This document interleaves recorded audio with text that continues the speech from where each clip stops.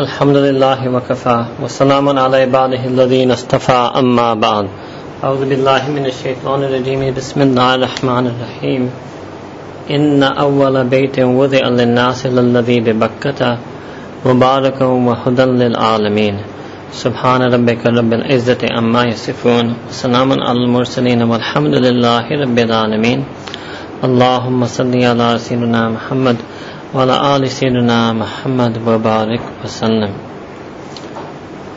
Allah subhanahu wa ta'ala says in the Quran, Inna awwala baytin wudi'a linnas, that the very first house, the very first place, the very first house of worship, wudi'a linnas, that has been placed for humanity, lalladhi bi Bakkata, is that which is in Makkah Mukarramah. Mubarakan, that it is blessed, wa hudan, and it contains guidance, lil alameen, for the entire universe, for all of the worlds. Fihi ayatum bayyinat, and in it there are clear and manifest signs, such as Maqamu Ibrahim, such as the place of Ibrahim alayhi salam, wa man dakhalahu kana amina, and whoever enters into that place, whoever enters into Makkah Mukarramah, kana amina, has aman, has peace and tranquility and serenity descend upon them. One of the most incredible gifts of Allah subhanahu wa ta'ala to humanity is the Baytullah, is the Kaaba, is the house of Allah subhanahu wa ta'ala in Makkah Mukarramah. It has a very deep historical significance. It is the place where it is the area in which Allah subhanahu wa ta'ala sent down Sayyidina Adam alayhi salam and Amma Hawa radiyallahu anha. And in fact, the plain of Arafat comes from Ma'rifah, to know or recognize one another. The plain of Arafat, where we gather on Hajj on the Yawm al-Arafah, Arafat is that place upon which Adam alayhi salam and Hawa met one another. In other words, they were dropped down onto earth separately in that vicinity, and they searched for one another, and the field or the plain of the Maidan of Arafat is where they met one another. Jabal-e-Rahmah, the mountain of Rahmah, is also the place where Sayyidina Adam alayhi salam made dua to Allah, Rabbana dhalamna anfusana, that verily Allah subhanahu wa ta'ala, we have wronged our souls, and he asked Allah subhanahu wa ta'ala to forgive them, to send our mercy upon them, for if Allah does not forgive us, then truly we will be amongst the lost ones. Ibrahim alayhi salam, Sayyidina Adam alayhi salam was the first person to make the Kaaba. And then later on, after it lost its value in human eyes, human beings stopped to worship in it, the Prophet Ibrahim alayhi salam and his son Ismail alayhi salam rebuilt the Kaaba. This was one of the special things that Allah subhanahu wa ta'ala took from Sayyidina Ibrahim alayhi salam, that he sent revelation upon him to rebuild the Kaaba at its original site in Makkah Mukarramah. And his two sons, Ismail alayhi salam and Ishaq alayhi salam, helped them to do that. But by the time the Prophet came, once again, the Kaaba had lost its essential significance in the eyes of people. And in fact, the pre-Islamic Arabs had put idols inside the Kaaba itself, as well as around it. And although they did continue to view it as a place of worship, they viewed it as a place of sanctity or sacredness for their pagan or idolatrous mushrik religion. As Muslims, however, its historical value, however how great it is, the Kaaba actually probably only realized its quintessential or its incredible value and worth or immense importance in the eyes of humanity with the advent of the Ummah of Muhammad Mustafa sallallahu alaihi wasallam, because Allah subhanahu wa ta'ala put a special function and role in the Kaaba. The first function of the Kaaba is that it is actually the jihad, or the direction in which we pray our salah. There's all Muslims all over the world, as though we were initially ordered, the Prophet and the Sahaba were initially ordered to pray their salah facing Jerusalem, Baytul Muqaddas. However, the Prophet continually used to make dua to Allah subhanahu wa ta'ala, Ya Allah, I want you to change the direction of our Qibla, the way we place in prayer, to the Kaaba in Makkah Mukarramah.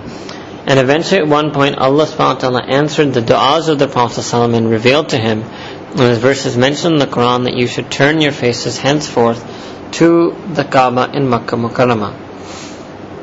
Now many times people wonder, why is it that we all pray in that direction? Are we in some sense praying to the Kaaba? So we do not pray to the Kaaba, we're praying to Allah subhanahu wa ta'ala, but we face the direction of the Kaaba for a particular reason. And the reason for that is, just like Allah subhanahu wa ta'ala in the verse I mentioned in the beginning, that this is the first place of worship, the first place where Allah subhanahu wa ta'ala descended, what in Arabic we call is tajalliyat. This Arabic word tajalli means Allah subhanahu wa ta'ala's spiritual blessings that He manifests, or He causes to descend upon a particular place, or upon the heart of a person, or upon anything. And Allah subhanahu wa ta'ala's tajalliyat are warid, are descending upon the Kaaba. Immediately above the Kaaba, in the angelic realm, there's another house called the Baytul Ma'mur. The Baytul Ma'mur is another sort of house of Allah subhanahu wa ta'ala, a place of worship. This is around which the angels make tawaf.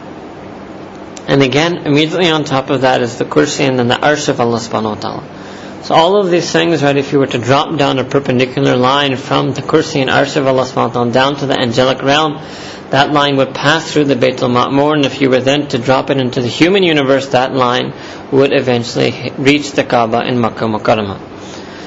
So it is actually those tajalliyat that form the focus of our direction in prayer. Allah subhanahu wa ta'ala is the being we worship and we are praying to Him, but it is because of those special tajalliyat in that place that we physically direct our faces in that direction when we pray.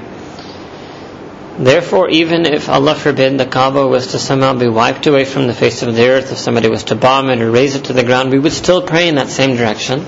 So it's not the stone or the bricks that we're praying to, it's that area or that place that we're facing in that direction.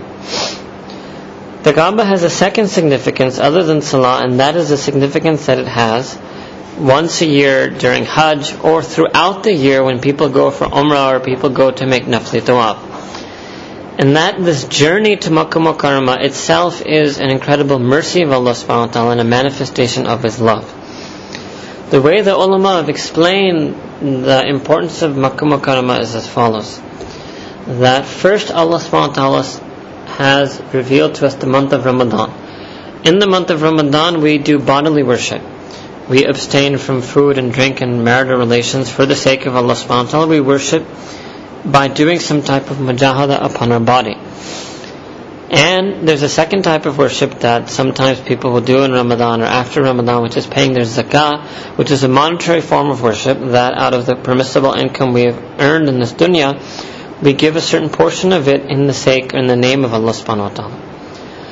Hajj then is the ultimate journey, the ultimate ibadah that combines both bodily worship and monetary worship, that contains physical struggle and financial hardship, in which a person travels to Allah subhanahu wa ta'ala's house in Makkah Mukarramah. Now that house itself, basically, whether you go for Hajj or Umrah, our Mashaykh have explained that there are two basic reasons to undertake this journey. The first reason to undertake this journey is to eradicate your nafs, to eliminate your arrogance, your pride, your conceit, your vanity, because in the course of this journey, every time a person goes, a person has to undergo some type of hardship. And when a person goes and a person observes the rules of ihram, and when men wear two white sheets in which they become leveled, there's a leveling process that is done when a person goes to the Kaaba. That when you go in a state of ihram, number one, Allah subhanahu wa ta'ala levels everyone to the same, brings everyone to the same level by decreeing that they wear the same type of clothing, by decreeing that they forego soap or washing or perfume or combing or oil or any type of beautification or any care or worry for themselves.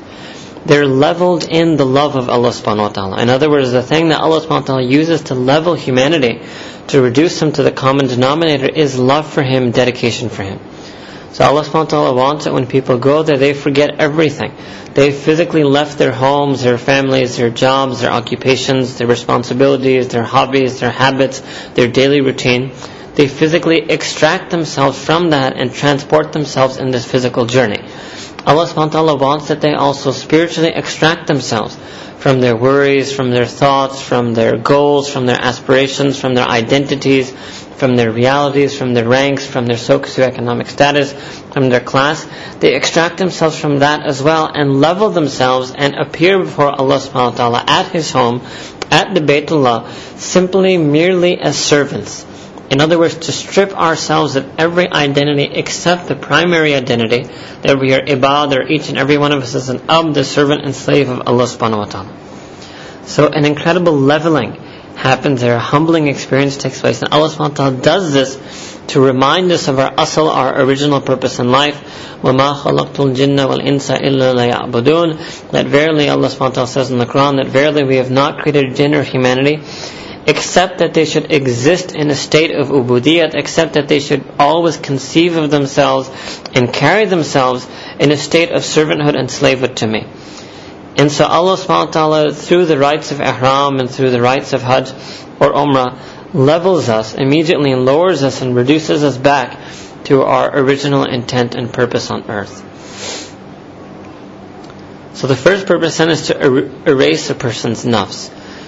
One, right, is the process of leveling, and the second is when you divorce yourself from your life, your career, your aspirations, from everything, when it's just you and Allah subhanahu wa ta'ala, right? Your purpose of existence, your day and night in Makkah Mukarramah has no other meaning, right? That is also a very humbling experience, because many times even those of us who are involved in studying or sharing the deen, we can get too caught up in our own deeni activities, and we sometimes even that is a distraction from Allah subhanahu wa ta'ala. The second reason Allah subhanahu wa ta'ala decreed this place to exist, made this a center of worship, and made this journey of hajj and umrah upon this ummah, is so that we would use this journey as a means to reconcile ourselves with our Lord. Just like we physically journey or physically travel to His home, to the Bayt of Allah, the purpose of hajj and umrah is to undergo some type of journey, some trial, some hardship, some level of ibadah, some worship, some dhikr, some remembrance of Allah, so that your heart makes a spiritual journey back to Allah subhanahu wa ta'ala, so that we re-establish our relationship with Him. Those of us who become disconnected to Him by going on this journey, Allah subhanahu wa ta'ala wants us to reconnect our link to Him. And this is the second incredible aspect of this journey. And essentially then, this is a journey, what they call safar-e mahabba. This is a journey of love. This is a journey of a lover to the home of his beloved, and the rites and rituals that are affiliated with it, Allah subhanahu wa ta'ala has done it so that we could have some way to do izhar, to manifest, to display, to show, to release our love. That's really ideally the way this journey is conceived. That a person has so much love for Allah subhanahu wa ta'ala, so much longing for Him, that although they can't meet Him or see Him in this world, the next best thing Allah subhanahu wa ta'ala gave them is that you can come to my house. You can come to Makkah Mukarramah. And so a person out of longing and love makes this journey. That's why when people arrive there, despite how tired they might be from their journey, everyone is always restless to immediately go and see the Kaaba. Everybody wants to see, right, cast that first glance upon that blessed house. That first glance upon which the Prophet said that when a person sees the Kaaba, Baytullah Sharif, for the first time, their du'as are accepted, any du'a they make on that first glance. And many ulama are of their opinion as this applies to every journey. In other words, one is the very first time you see the Kaaba in your life. That is a one-time opportunity. And the second is, and that certainly has a golden and a special level. And the second thing is that any time a person makes this journey, any time a person sees the Kaaba for the first time, even if a person goes to Medina Munawwara and then returns to Makkah Mukarramah to do Umrah again on the way back to Pakistan, that also is a journey. Anytime a person makes a journey which requires them to put on ihram and re-enter the Kaaba, re-enter Makkah Mukarramah and go to the Kaaba, that first glance is also, according to many ulama, also a moment in which Allah subhanahu wa ta'ala accepts our du'as. So it's almost like an initial gift, right, that Allah subhanahu wa ta'ala gives to us, that when you come on this journey, immediately, simply upon arrival, simply upon gazing or glancing, casting a single glance at my house, I will give you this first gift up front, that any dua you make at this moment will be granted. Then the next thing is that a person proceeds from that, and a person can continue to look at the Kaaba as long as they want. It doesn't mean that the second your eyes blink, you should stop making dua. Once you blink your eyes, fine, that first glance is finished, but a person should continue to make du'as as long as their heart wishes. The second thing then is when a person feels this attraction. The Kaaba is like a magnet for the hearts of the believers. All over the world, if you go anywhere in the world, ask any Muslim in the world, would you like to go to the Kaaba? Any Muslim is ready at a moment's notice that if you can give him the financial ability to go, if you can take care of whatever responsibilities he has to leave behind, any Muslim with a living heart, with a certain basic level of iman in their heart, desires to see the Kaaba. Whether they've been before or they've never been, everybody desires to go to Makkah Mukarramah. So when they arrive and they take that first glance, then immediately afterwards the magnet pulls them. And so they get drawn into the mataf and they start making tawaf. This itself, right, is a type of love. Just like in Arabic poetry, they talk about the moth who loves the flame. And the moth, the insect, flies around the candle, right, because of their love, their fascination, they're enamored of light. They're enamored of the way the flame flickers. And they keep flying around it, and even though they know, right, that entering the flame will lead to their death, that love has such a magnetic effect on them that as they fly around, they keep flying closer and closer and closer. Eventually they can't control themselves and they end up flying into the flame. That is right, exactly that is the kayfiyat or the condition or the hal of a believer when they enter the mataf. So they come closer, they walk in and they start making tawaf. 1 round, 2 round, they make 7 rounds of the Khana Kaaba. As they do that, one other thing they do when they start their tawaf is we make isti'lam of the Hajar Aswad. The Hajar Aswad itself, every single thing in the Haram Sharif, in Makkah Mukarramah, in Medina Munawwara, is an incredible mercy of Allah subhanahu wa ta'ala on this ummah. So when a person ends this tawaf, then there's a particular place in the Kaaba known as the Multazim, which is basically only enough space for about 2 or 3 people, which is between the Hajar Aswad and the Bab, the door of the Kaaba. And the Prophet ﷺ described this as that place that if a person stands on it or clings to it or presses their chest and face against it, it is as if they are pressing themselves against Allah subhanahu wa ta'ala, or they get as much solace and comfort as a baby gets when she is taken into the lap or pressed to the chest of her mother. That's how much solace and comfort a believer gets when they are pressed up against the Kaaba at the place of the Multazim. So after having come closer and made these 7 rounds of tawaf, then a person wants to get even closer. A person wants to have contact. A person wants to put their entire, right, to press their torso and their face and their cheeks and their eyes up against the Kaaba itself. That is in the ultimate. That is in some sense, according to somebody, the closest a person can get in this world, right?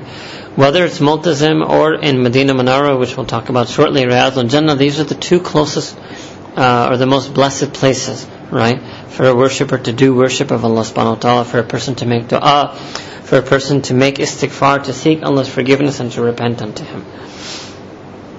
And when you go on this journey, you're amazed that I think the reality is that this ummah doesn't do qadr of these places. Because if our ummah, actually, given that we're 1 billion people, if we actually did qadr of Makkah Mukarramah, if we valued it, if we esteemed it, if we honored it as much as it deserved to be valued, I don't think there would be a spot available in Makkah. You wouldn't be able to enter the city. There should be that many people there all the time, right? Allah subhanahu wa ta'ala just made the system that the vast majority of us, for the vast majority of the time, are busy in other occupations, and it's just an occasional thing that people are able to go to the Kaaba. But sometimes when you're there, you're amazed that out of 6 billion people in the world, 1 billion are Muslims, and out of 1 billion people, in this type of off-season, I would say only about 10,000-15,000 are there at any moment in time. And making tawaf, there may be a few hundred people at any moment in time. And like I told you, at the Multazim, there are only 2 or 3 people in the entire human race at any moment in time who are allowed to get that level of proximity to Allah subhanahu wa ta'ala. So it's a strange nizam, it's a wondrous system that Allah subhanahu wa ta'ala has made. And you're amazed when you look at the people who are there. People are there from all types of backgrounds, all types of countries, and in fact, really, people are there with all different levels of religiosity. It's not that only extremely hardcore religious pious people are there. There are all types of people are there, but there must be something in everyone that Allah subhanahu wa ta'ala has accepted them for this journey. right? The Prophet ﷺ said that a person doesn't go to Makkah Mukarramah, Allah subhanahu wa ta'ala invites them. And that's an incredible thing. I mean, it's even, it's mind-boggling to think that somebody could be invited, right, by Allah subhanahu wa ta'ala to His house and allowed. This is only the fazl, the grace, the rahmah, the mercy, the kindness, the beneficence of Allah subhanahu wa ta'ala, that He would even allow someone, right, especially sort of sinning and incomplete servants like us, to go and even be allowed to look at the Kaaba. That itself is even something that none of us probably even deserves. The right to even look at the Kaaba, let alone to make tawaf or to cling to the Kaaba at the Multazam. So this is one of Allah subhanahu wa ta'ala's most incredible mercies.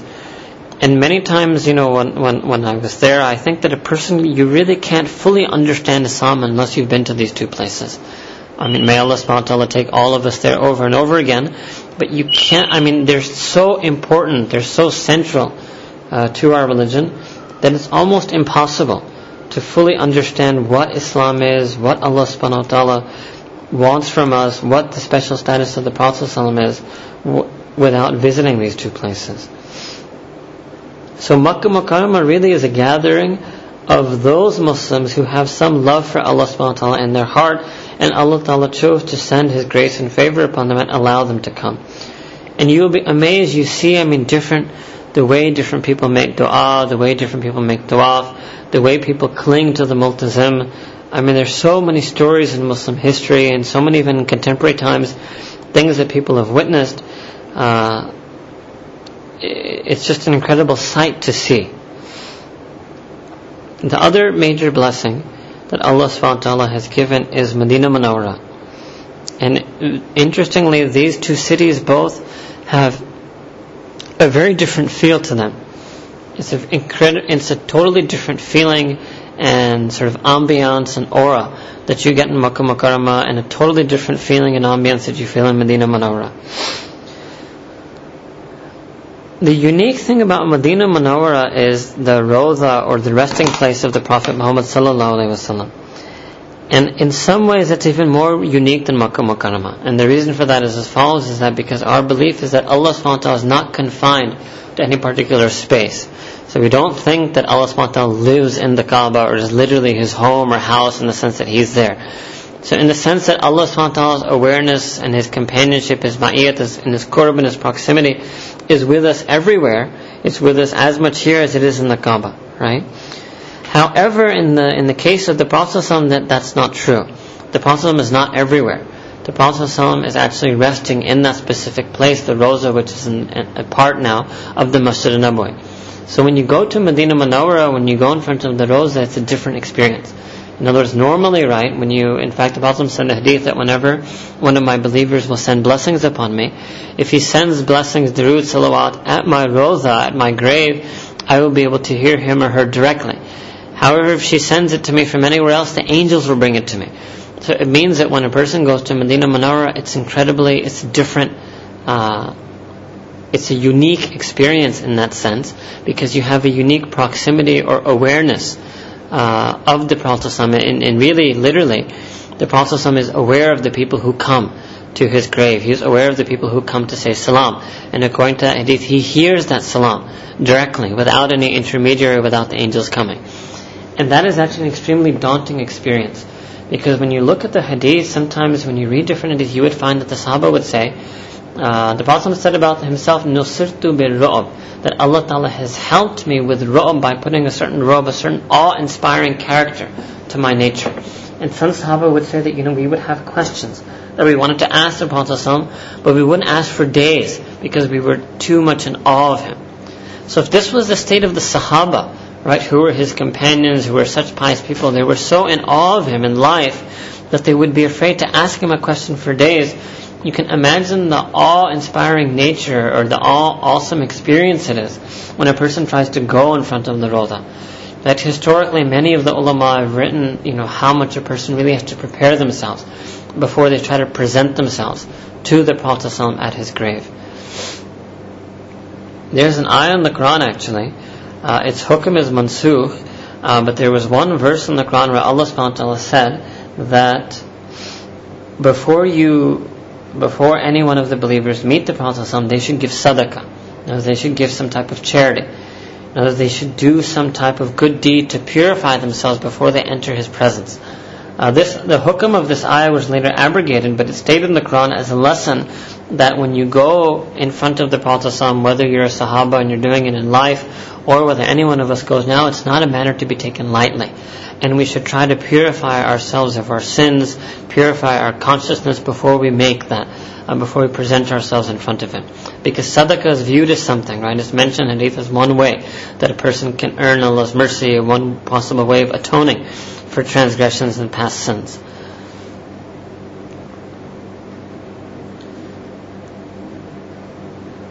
In fact, the Rawda is such an incredible place that it's the Aqidah of the ulama of Ahl Sunnah wal Jama'ah that the most afzal place on this earth is the grave of the Prophet Muhammad. In fact, not just the most afzal place on earth, the most afzal thing in all of creation, even more afzal than the kursi or arsh of Allah subhanahu wa ta'ala, is the soil that is in the grave of the Prophet ﷺ, because the soil has nisbat with the Prophet. And the Prophet ﷺ is the greatest of creation. In other words, the Prophet ﷺ is the greatest of creation. He is more afzal, he has more virtue than the arsh, than the kursi, than the angels, than Jannah, than anything. Right? Except obviously, Allah subhanahu wa ta'ala is not creation, He is the creator. Out of all of creation, everything is created except for Allah. And out of that entirety of creation, the most greatest thing is the Prophet ﷺ himself. And therefore his resting place where he currently exists, right, where he currently exists in a state, it's not in a state that you and me are living, right, but he has some level of existence or being or presence in that Rawda. And therefore that grave and that place, because of its nisbat or its attachment or affiliation to him, is the greatest of all creation. So that is also an incredible mercy of Allah subhanahu wa ta'ala, that He created this system of us to go and to be able to offer our durood, our salawat, our salams, our blessings and salutations, our grace, directly to the Prophet ﷺ, at his Rawda, at his resting place. These are two, the Kaaba and Medina Munawwara, are two incredible mercies of Allah subhanahu wa ta'ala, that really, we couldn't, as an ummah, if the entire ummah was to fall to sajda and remain in sajda from now until the Day of Judgment, it wouldn't suffice to give thanks for either one of these ni'mas, let alone both of these bounties or blessings. In fact, the ulama write that when a person goes there, a lot of things come from this fact that the Prophet ﷺ can hear us. So one thing the ulama write is that what people should do when they go there is they should actually make the Prophet ﷺ a witness to their testifying of faith, by saying Ashhadu an la ilaha illallah wa ashhadu annaka Muhammadan abduhu wa rasuluh, that Allah subhanahu wa ta'ala, verily I bear witness that there is no God except you in worship, and O Prophet ﷺ, I bear witness that you, and it's addressing him directly, that you are the last and final messenger of Allah. And one does this with the hope that the Prophet ﷺ will testify to our iman on the Day of Judgment, and that we make the Prophet ﷺ a witness to our shahada, a witness to our iman, so that on the Day of Judgment the Prophet ﷺ will testify that yes, this person did shahada. He came to Medina Munawwara and testified to it in front of me. In fact, according to the ulama of fiqh, other than Makkah Mukarramah, Medina Munawwara and Jerusalem, there is no other type of sacred journey a person can make. In other words, it's considered not appropriate in Islam to travel to, let's say, Nigeria just to visit a masjid. Right? You can go to Nigeria to visit, for tourism, to meet Muslims, whatever. But the only actual sacred sites in Islam that is permissible to make a journey simply to see that site is Makkah Mukarramah, Medina Munawwara, and Baytul Maqdis or Baytul Muqaddas, Quds, Jerusalem.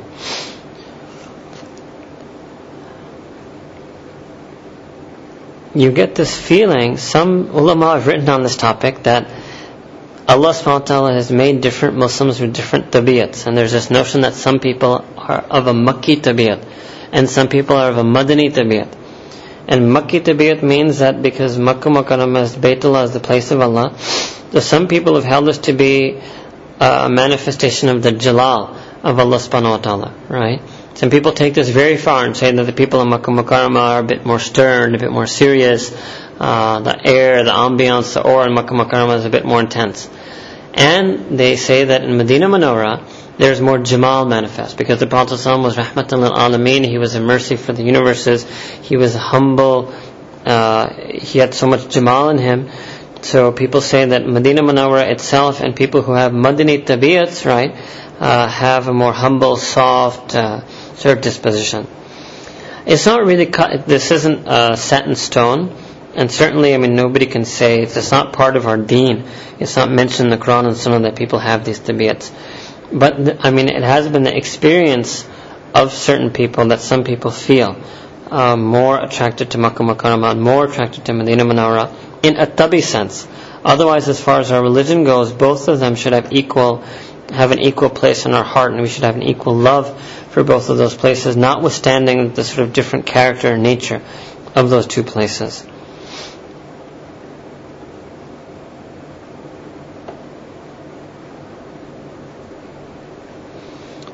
One of the biggest benefits of making this journey is it helps a person to increase in their dua. Because basically this entire journey is a journey of du'as. All throughout dua, a person is supposed to make dua. When the person makes sa'i between Safa and Marwa, a person is supposed to make dua. When a person is sitting in Medina Munawwara, a person is supposed to make dua. After a person makes salam at the Roza, after that salam, a person is supposed to still stand there and make dua after that salam. So it makes a person right, and it ignites the ability of a person to make dua, to pray to Allah subhanahu wa ta'ala in one's own words, in one's own way, in sort of a heartfelt way. And that's one of the things that lasts with a person, even when a person comes back. It also reestablishes or reminds you of your identity. Because it's very easy in an abstract way to say, I'm a member of the Ummah of Muhammad sallallahu alaihi wasallam. And it's very different to actually go to Medina Munawwara and to sort of relive the historical experiences of the city. Imagine the Sahaba walking in those lanes. Imagine the Sahaba sitting in Masjid Nabawi. Imagine the Prophet ﷺ reciting Quran at Fajr. And then to go in front of the Prophet ﷺ and to actually be physically in his presence. You don't see the Prophet ﷺ, but you actually put yourself, by going in front of the Roza, you actually are putting yourself in his physical presence. That is a very deep reminder, right, that we are a member of this ummah, and that can have a very strong, powerful impact on a person. So going for Umrah is something really that every Muslim male and female should try to do, right, and try to do it on a regular basis. Many times I also used to think that people should just go on Hajj once. Many times, the modern secular mindset will teach you this, that a person should only go once, and it's not right to go more than once, and you should pay for other people to go, and you're being selfish. But it's not really about being selfish. It's about having it. This is just something that Allah subhanahu wa ta'ala has made the system that certain people have the ability to go. A lot of us actually, we need to go on a regular basis because we need our battery to be recharged. We need that cleansing process to take place. Just like a piece of clothing, when it becomes dirty, you put it in a washing machine. And then when you take it out and you wear it, but then sooner or later it's going to get dirty again. It needs to go back into the washing machine again. And really, for those of us who have this ability, or who come from relatively, better financial backgrounds, it should really be our goal to have a sort of a regular pattern, not necessarily every year, but have a regular habit of going to Haramain Sharifan on a periodical basis to re-establish that link, to re-establish that connection, to reignite that love for Allah subhanahu wa ta'ala, to learn how to make du'as, to erase ourselves, to restore identity, our primary identity of being Allah Ta'ala's slave and servant. It should be our wish. If nothing else, even if we can't translate it into action, it should be the niyyah or the intention or the wish of a person. And you will find a lot of poems written in Arabic, Persian, Urdu about people who were never able to go. But their deep and incredible longing to go makes a person it makes a person who's gone feel embarrassed or really ashamed. And that is one thing definitely that you think about when you go, that there's so many Muslims who are better than us that have not been able to go. And that sort of, should be used positively to make a person do qadr. So those of us who have the asbab, have the means to go, right? One way, of doing of qadr, or of being grateful for the blessings that Allah subhanahu wa ta'ala has given us, is to make niyat that we wish to use those blessings or those asbab to visit Makkah Mukarramah and Medina Munawwara over and over again, to re-establish that link and to become people of worship, to become people of zikr, to become people of mahabbat.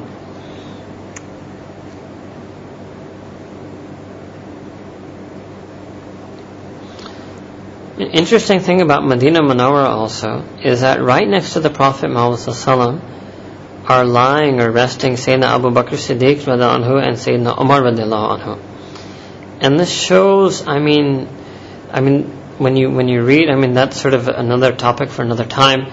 But when you look at the lives of Sayyidina Abu Bakr and Sayyidina Umar, they were so loyal to the Prophet's mission and his life, and they were so loyal to fulfilling his mission after he passed away, right? That you really get that feeling when Allah subhanahu wa ta'ala decreed, this is their destiny, right? That Allah subhanahu wa ta'ala determined that the two of them should be resting right next to their Prophet. It shows something. It shows some level of qabulit. It shows that everyone who goes, right, to the Roza, says salams to the Prophet ﷺ, and also then moves a few steps to the right, for the men anyway, from the men's side, and says salam to Sayyidina Abu Bakr Siddiq as well. And then you move another 1 or 2 steps to the right, and you say salam to Sayyidina Umar radiallahu anhu as well. And it's also, it's really incredible how if a person truly submits himself to their Prophet, and a person truly submits himself to their mission, then Allah subhanahu wa ta'ala unites a person in that mission, right? And Sayyidina Abu Bakr and Sayyidina Umar were rewarded for their incredible dedication, that they were united with the Prophet ﷺ in the grave, which is really just a signal and a sign that surely they will be united and together with him in the eternal akhirah in Jannatul Firdaus, inshallah.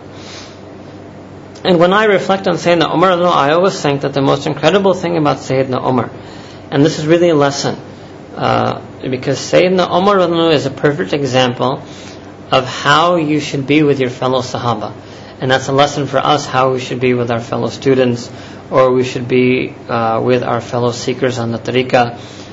And interestingly, Sayyidina Umar, this is just my own personal understanding, for me, I've always felt that the greatest thing about Sayyidina Umar is that he never had any hasad for Hazrat Abu Bakr. He never had any envy at all. In fact, there's so many stories, right, that Sayyidina Umar would think that, okay, Sayyidina Abu Bakr is always outdoing me, I'm going to outdo him today. So one story, for example, is that in the Khilafat of Sayyidina Abu Bakr, there was a list of people who, poor, needy, old, elderly, who needed help, who needed khidmat. So Sayyidina Abu Bakr in his Khilafat made a list of people and asked different Sahaba to volunteer to write their name, literally, next to the name of the person they would do khidmat of.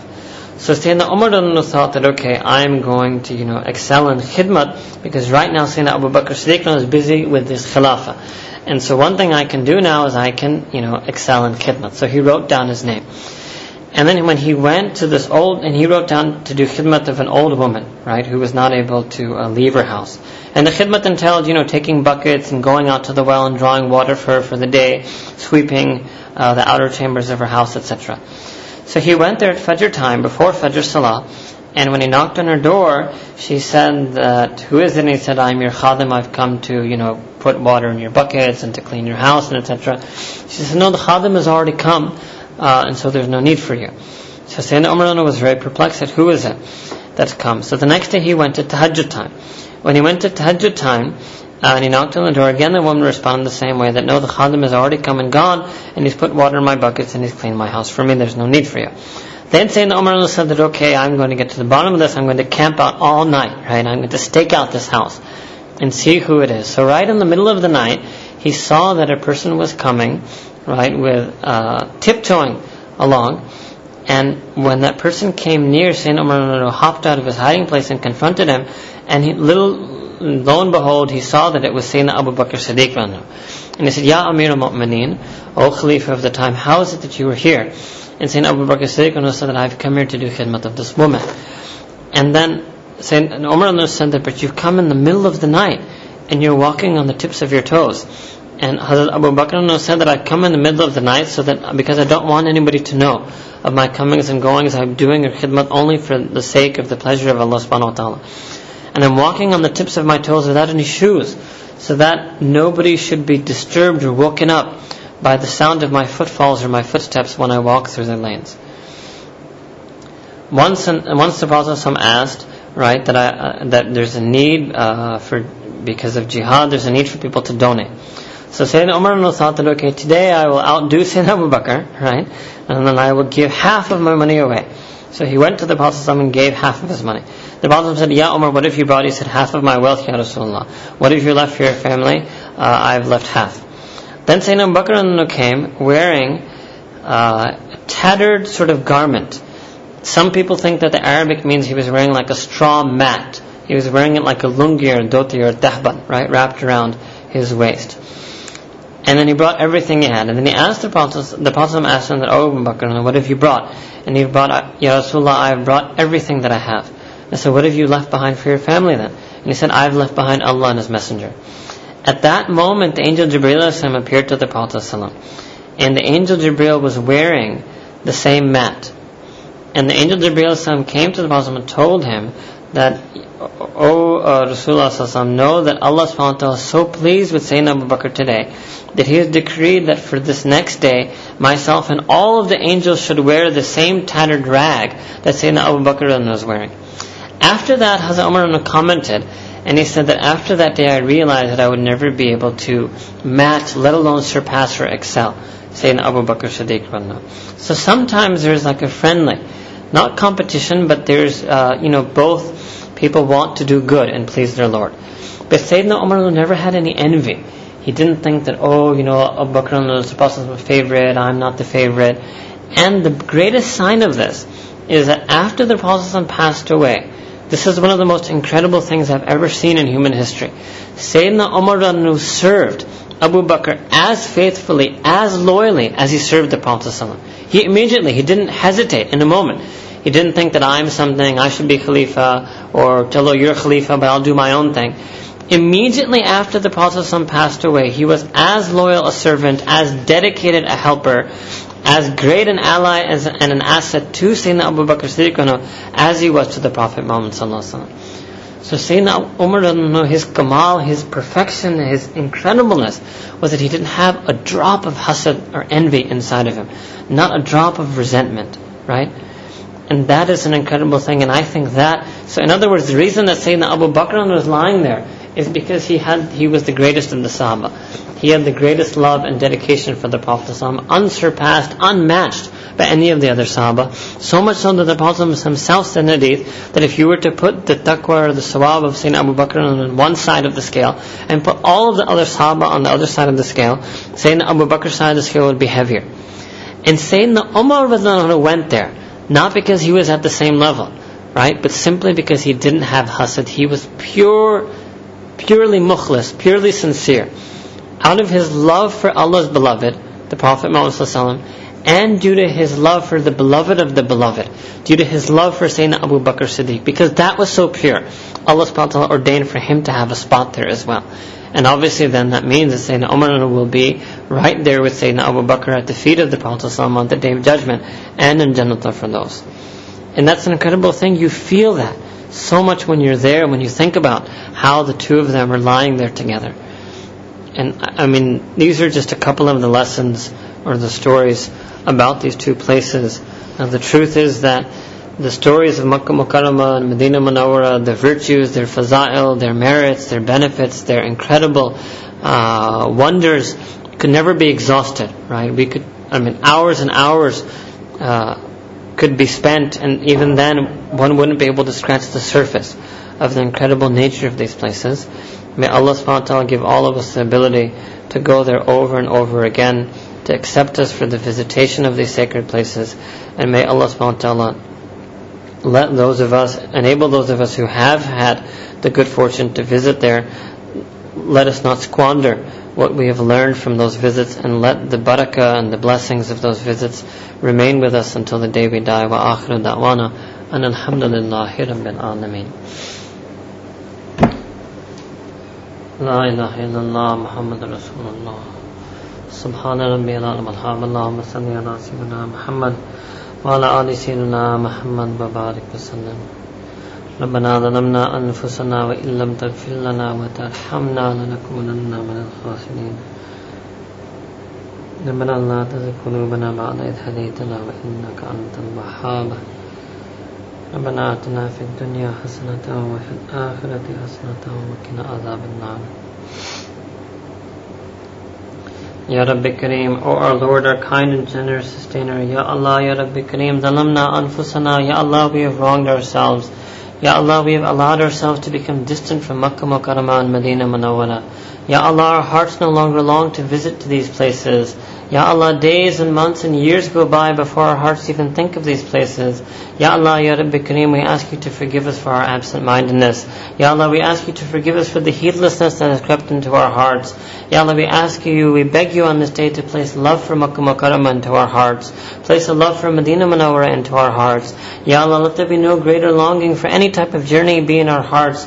Ya Allah, except for the journey to your home, the journey to your Bayt. Ya Allah, the journey to your house. Ya Allah, let there be nothing more pleasing to our tongues, Ya Allah, than you to accept us to say these words, Labbaik, Allahumma Labbaik. Ya Allah, that we present ourselves to you, we present ourselves to you. Ya Allah, accept us to be presented before you in the Kaaba, and accept us to present ourselves in front of the Prophet ﷺ in the Rawda in Medina Munawwara. Ya Allah, Ya Rabbi Kareem, Ya Allah, we ask you to give us the ability to be grateful servants. Ya Allah, let us do shukr for the blessings and the bounties you have given us. Ya Allah, let us do shukr, let us be grateful for this incredible mercy that you have bestowed upon us in the form of Baytullah, in the form of the Rawda. Ya Allah, Ya Rabbi Kareem, Ya Allah, let us become amongst your grateful and obedient servants. And Ya Allah, let us use the blessings that you have given us, Ya Allah, to visit these wonderful places. Ya Rabbi Kareem, Ya Allah, for those of us who have given us the tawfiq to visit your Kaaba, Ya Allah, forgive us for all of our sins. Ya Allah, that person who has been able to come into the presence of your Kaaba, Ya Allah, what a shame it would be if you let him still fall into sin. Ya Allah, we don't take pity on the person who goes from the temple into the hellfire. Ya Allah, how pitiable is that person who has been to the Kaaba, has been to Medina Munawwara, and still is destined for hell. Ya Allah, we ask you to take away from us the actions that continue to earn us hell. Take away from us the sights, the thoughts, the emotions, the feelings, the memories, Ya Allah, that might be means of earning your displeasure. Ya Rabbi Kareem, we ask you to make us and mold us in a way that is pleasing to you. Ya Allah, from the tips of our hair to the soles of our feet, Ya Allah, transform us in a way that is pleasing to you. Ya Allah, let each and every of our actions, our thoughts, our words, our sayings, our deeds, our feelings be transformed in a way that is pleasing to you. Ya Allah, let nothing be more attractive to us than those things that are pleasing to you. Ya Allah, let there be nothing more repulsive to our hearts than those things that are displeasing to you. Ya Rabbi Kareem, Ya Allah, accept us to become true. Let us live up to the responsibility of being of this legacy of being of the ummah of the Prophet Muhammad sallallahu alaihi wasallam. Ya Allah, increase us in our love for him. Ya Allah, increase us in our love for you. Ya Allah, let us increase us in our love for his mission and our love for your deen. Ya Allah, let us dedicate ourselves entirely with our hearts and our souls and our time and our wealth, Ya Allah, to serving and fulfilling the mission of the Prophet Muhammad sallallahu alaihi wasallam. Ya Allah, and let us dedicate ourselves to bringing ourselves closer and more firmer onto this deen. Ya Rabbi Kareem, Ya Allah, accept our dua, accept our ibadat. Ya Allah, accept our memories and our nasihah of those beautiful places. Ya Allah, let us be a means for us, each and every one of us, to go there over and over again. Ya Rabbi Kareem, Ya Allah, we are your weak and sinning servants.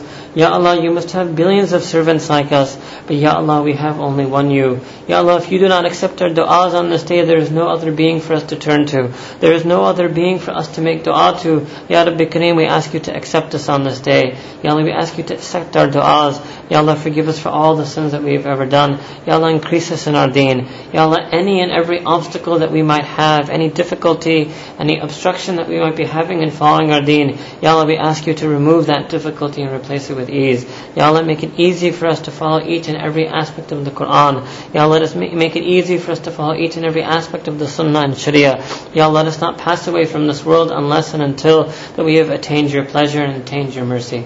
ربنا تقبل منا إنك أنت السميع العليم وتوب علينا إنك أنت التواب الرحيم وصلى الله تعالى على حبيبه سيدنا محمد وعلى آله وأصحابه أجمعين برحمتك يا أرحم الراحمين.